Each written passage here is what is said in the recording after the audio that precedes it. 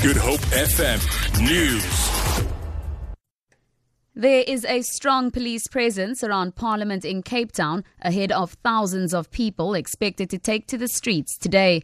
2 marches with up to 15,000 people each have been approved for the day. This as members of Parliament prepare to vote in a motion of no confidence in President Jacob Zuma this afternoon.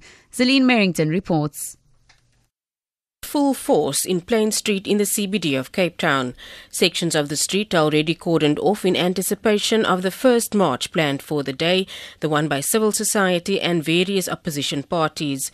According to the City of Cape Town's MACO member for Security and Social Services, JP Smith, a second march by the ANC will start around noon, by which time the first one should have dispersed.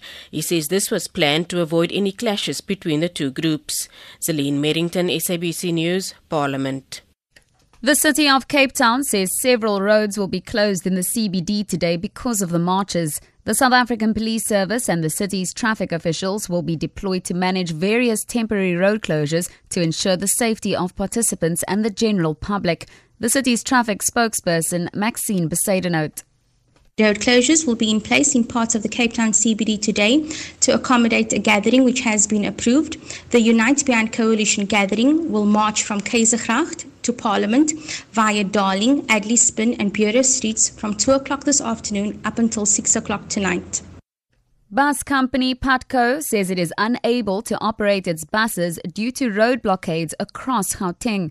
The majority of roads across Johannesburg and surrounding areas have been blocked with burning tyres and rocks. There are no protesters, only the burning tyres. It's believed this is related to this afternoon's motion of no confidence at Parliament. Other bus services, Ria Vaya and Metrobus, have also suspended operations due to the blockades. To end this bulletin, police have launched a manhunt for an unknown number of gunmen involved in 2 drive-by shooting incidents in Kensington at the weekend. 5 people were wounded when gunmen opened fire from a car in one incident, and another man was shot and wounded when occupants in a separate car opened fire in 3rd Street. The victims are all recovering in hospital. Police spokesperson Frederick van Wyk says they've opened 6 cases of attempted murder. He says the circumstances surrounding both incidents are being investigated. For Good Hope FM News and Traffic, I'm Tamara Snow.